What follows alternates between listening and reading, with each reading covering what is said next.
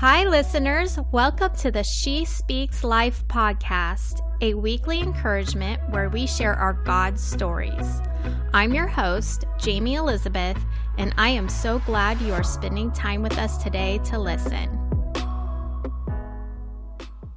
Hi, and welcome back to She Speaks Life podcast. I have with me author Amy Nordhus, who will be sharing with us a raw story about her escape from the abuse of a psychiatrist and how God showed her a way out and brought her healing. Hi, Amy. I'm so glad you're here. Hi, thank you. Well, I know you wrote a book about this, a memoir. It's called Preyed Upon. And as I was looking, you kind of had a play on words there. You had Prayed, and then above that, or on top of the A, you put an E. And then the subtitle is Finding My Freedom from Therapist Abuse. And I wanted to let our listener know that your book was first place in Inspire Christian Writers, great openings contest for nonfiction. And you have published many articles on this topic, and you have a blog. And so I would love for you just to dive right into where this all begins, this abuse. Take us back. Yes, in 2013, I start seeing this therapist. He's also a psychiatrist and he is an elder at my new church.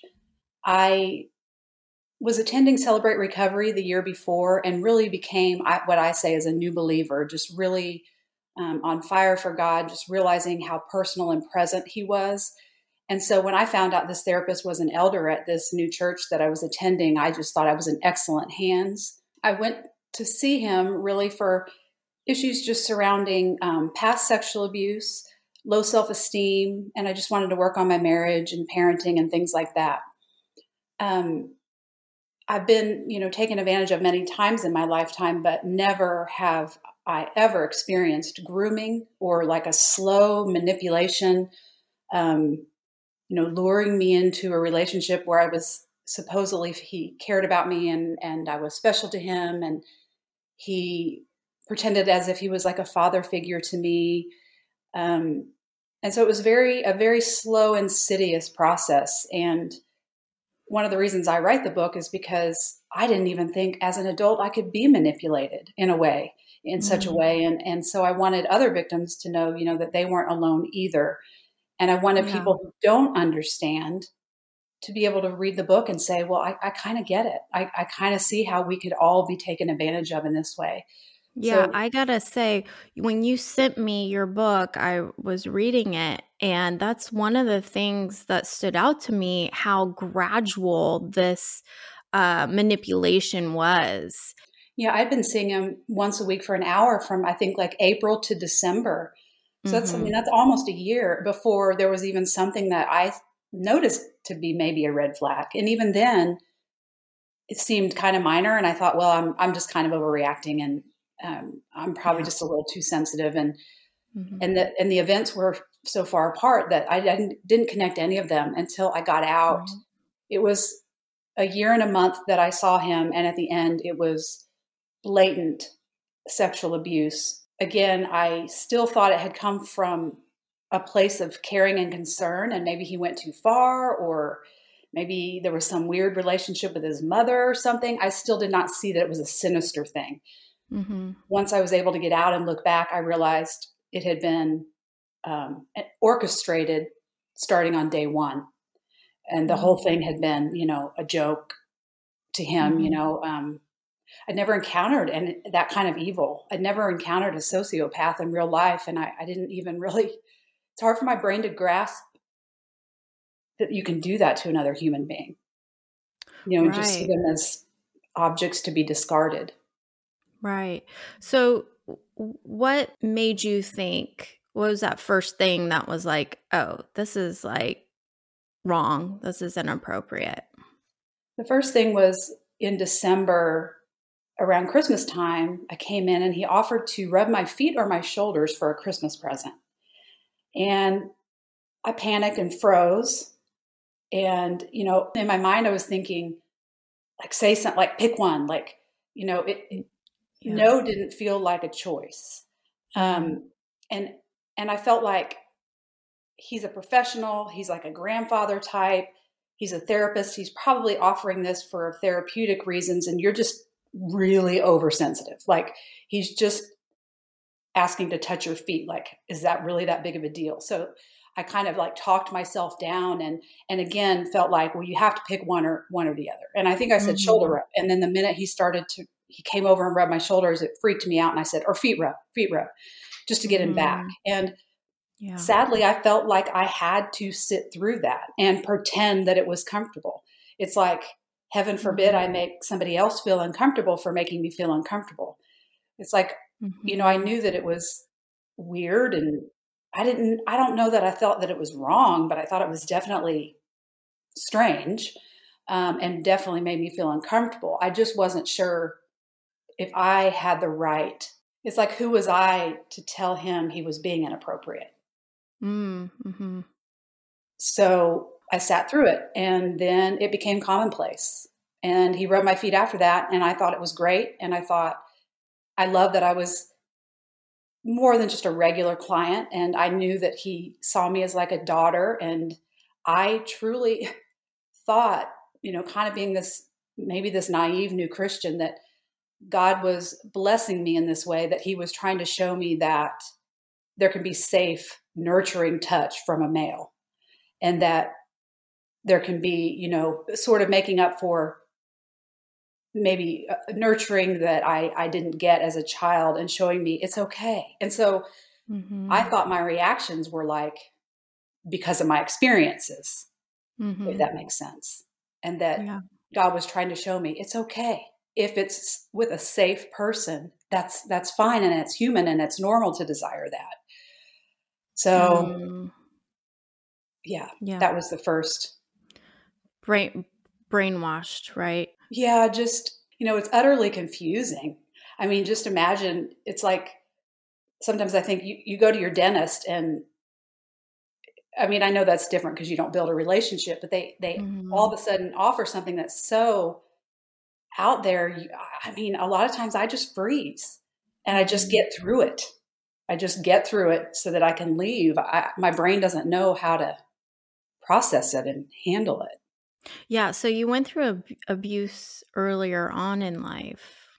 So, do you think this was just kind of not healing from that and just going into, feeling like you don't have a voice, you're not worthy enough? You think it just carried over? Yeah, I definitely think that abuse at a young age, it kind of puts a target on your back, and it lets you know that you are not worth as much as regular people, that this wouldn't have happened to you if you were, that there's something different about you, bad about you, almost as if you need to make up for that, overcompensate for this badness that we carry. And so, yeah, when someone is then inappropriate with us when we're older, and we know that it isn't right, we see it, but we don't feel that we have enough value to say anything, Yeah. to, like I said, make the abuser feel uncomfortable. Mhm. Right. Okay, so when did this finally end? Like when was it like a awakening? You're like, "Okay, this is we're done Yeah. here." There was kind of a build up, but he started he tried to morph the relationship eventually from a father-daughter to more romantic, and that was extremely unsettling to me and not okay with Mhm. me, and I let him know that was not okay with me, that I wasn't comfortable with that. But at the same time, I was attached, so I kept going back, and I kept thinking, well, he'll stop when I make him realize that this isn't what I want. He'll stop. Um, but at the very end, when he started hinting towards sexual things, I was like, oh my gosh, get me out of here. And what really cinched it for me was, because again, you have to remember, although I didn't want that and it was inappropriate, I did think that he was a kind person, that he cared about me, but that he was, I don't know, somehow tripped up, or somehow went too far. I didn't have the sinister piece. So at the very end, last session, it's really sad for me to say this every time I say it, but I asked him if he would just talk to me, if we could keep clothes on and he could just talk to me. He's my therapist. And I'm begging him, asking him, and his answer was so cold and so cruel. And I saw then what I needed to see, that there's zero care and concern for me. I mean nothing to him. And, as sad as this is, I still felt like I had to get through the session. I didn't feel I could just leave, because that would be rude. Right. So I get through that session and I leave, and I know I'm never going back. So it was really, really seeing the evil there at the end, seeing just the cruelty and the coldness. I just had no idea that could possibly be there. I suspected it. I was starting to see glimpses of it, but again, I didn't know that could even really exist. And that's what I needed to see. And then I was praying just day and night. At first I was praying, God, are you trying to tell me to get out, or is Satan trying to take away something good that you gave me? I mean, I was so confused. And then towards the end, when it was clearly inappropriate, I still felt like I couldn't leave him. It would devastate him if I left him, because that's what he told me. And I thought he was fragile, and I felt guilty to leave. And I was praying, and God literally said to me, Amy, he is not your problem to fix. And I was like, you're right. And then I drove to my pastor's house and I told he and his wife everything. So the bond is so confusing, because even when I knew he was hurting me, I still felt like I couldn't leave. Yeah. Yeah, that's enemy. The devil likes to confuse us. I'm sorry you went through that. Now, take us through the healing process. Yeah, there's a lot of stages, but in the very beginning, I didn't think I could survive it. And I literally clung to God, because he's all I had. I didn't trust anyone, not a soul. I didn't want to tell my husband. I didn't want to tell anyone. I just wanted to get better and move on and keep the secret. So, I clung to God, and my faith was intact. But what I really needed to know in the beginning was, am I the only one on the planet that is this naive, that's this dumb, that's this needy, whatever it was that was bad about me? And I found an organization of adult victims of therapist and clergy abuse. And I just hung on their words. They just told me over and over, you're not alone and it wasn't your fault. You're not alone. It wasn't your fault. I started to accept that I wasn't alone and that I wasn't the only one. And that made me feel better. But it took a very long time for me to sort out what was my fault and what wasn't. I mean, I hated myself because I didn't understand it. And, eventually I tell my husband everything, because that's just, the person that I am. And we have to begin our own roller coaster healing process. Eventually I decided to report this doctor to the medical board. And that was another step in just speaking out for myself. And just the fact that strangers wanted to fight for me was just crazy to me. I just couldn't believe that they would care about just me. And so that was healing. And I feel like God allowed me to be the only victim for a long time, because he wanted me to know that even if it was just me, I was valuable enough to be fought for. Later on, another victim comes forward, and there was some healing in that, especially the healing that I needed to accept that I had never been special to the abuser. And anyway, that's just another stage. You have to grieve this illusion. You have to grieve the fantasy that you thought it was. And that takes time. And then I eventually do file a civil suit. Again, standing up for myself was healing. But the true healing came with really writing out what happened to me so I could understand it, seeing the intricate grooming, and recognizing these lies that I'd been believing about myself all these years, and how they were, making me vulnerable to predators, and how they were just utterly damaging. And so what I did was I started to write love letters from God to myself, even though I didn't feel it. I didn't feel God's love. I didn't feel I deserved his love.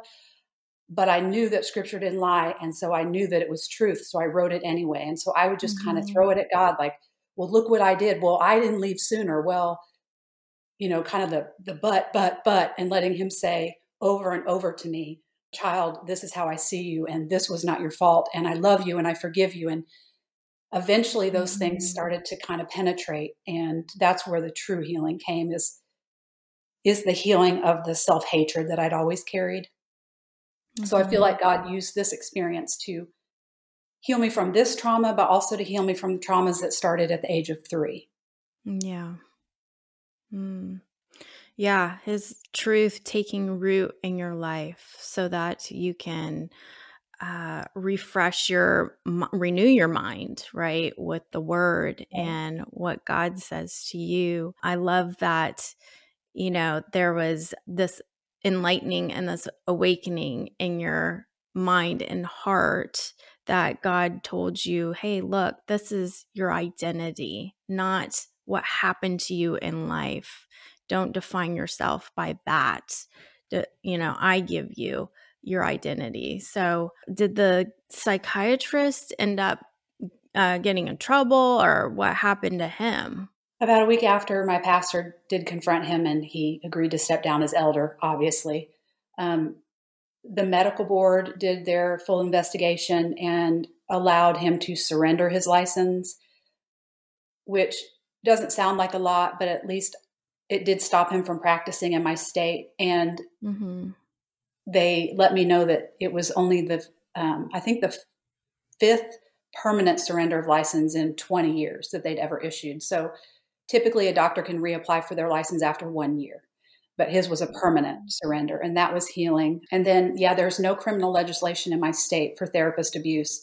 In 32 of our states, there is criminal legislation against therapist sexual involvement with a client. It's completely unethical even for a therapist to be involved with a client sexually after therapy has terminated. It can still be damaging then, because the therapist client relationship really never goes away. And the therapist is always going to be in the position of power there. So because I didn't have that opportunity available to me, I did file a civil suit, which was essentially just between, me and his insurance company. But it was something. It was just a way that I could fight for myself. So yes and no. Yeah. Did he get what he deserved? I don't think so. But I had to really trust that God can handle that and let that go and not get caught up in the unfairness of it all. So God is a God of justice. He's just, and the vengeance is his, says scripture. So even though we can't see it in the natural, God, is doing the work for us to bring justice, right? And I wanted to dive into your kind of the play on words of your book and maybe share something that we didn't really cover in the book. I thought that was such a great title. Thank you. I love that too. It was important for me to have that title because it was the pray, Pray, that made me trust him. He was an elder at my church. He wore a cross necklace. He was on the prayer team. And we literally began our sessions in prayer in his office. So I think I'm being prayed upon when really it is Prey that is happening. The therapy was all about bringing Jesus into the broken places. And he said the Holy Spirit was his boss. So it was very much in a spiritual setting. And that made it hard for me to spot, the trickery. Sometimes when I would feel critical of maybe something he was saying or suggesting, I would think, am I criticizing God? Am I criticizing like the Holy Spirit's plan or the therapy? And then, as far as things we haven't covered in the book, I think just the devastation and the pain that comes when adult victims come forward. I think that there's a lot of judgment about victims that come forward, and they have no idea what it takes and what we have to go through to come forward. We have to risk everything. We have to risk, spouses that may not understand. How are they going to understand when we don't even understand what just happened? We have to risk our reputation. I had to lose, my old church. To answer your question, yes, I'm struggling in the area of church, but I tried to stay and I just couldn't. And the gossip mill was in full swing. The pastor didn't inform the congregation of what happened. So it just got to be whatever the gossip mill churned out. So, and I live in a smaller town. And so I'll never know to this day when people look at me, what they know or what they think. And I, again, have to trust God that that's one thing that I is important to me for victims to know, is that we don't owe explanations to anyone. And do victims of crimes owe explanations about the crime? No, that's silly. I mean, we would never expect that. But in our situation, we owe an explanation per society. At least that's how we feel, because so many people don't understand it. And it can be very easily labeled an affair. But for it to be an affair, there has to be consent. And for there to be consent, there has to be an equal balance of power. And there is no balance of power between doctor-patient, therapist-patient, pastor, congregant, period. Yeah, what a false teacher, a wolf in sheep's clothing. Yeah. Horrible. And when I wrote this book, I hoped that the reader could see that someone could go through a tragedy like this, even abuse by a religious leader, and God can still be present and loving. And you can still, have your relationship with Jesus, even when your relationship with church has been obliterated.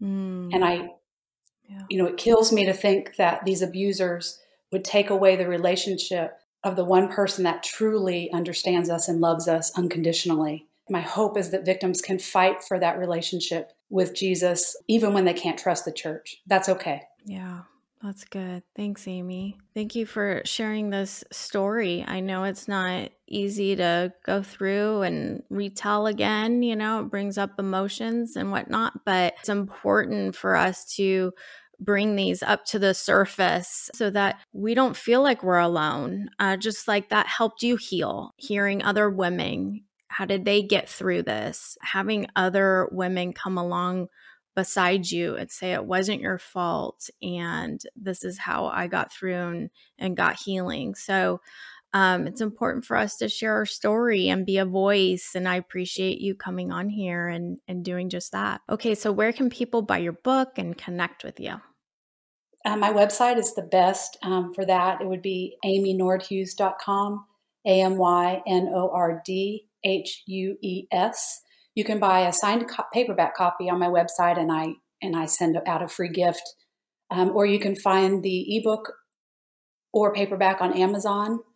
It's in Kindle Unlimited, so if you have that, it would be free. And as far as my website, I have as many resources as I've been able to come up with, and you can email me and I will reply.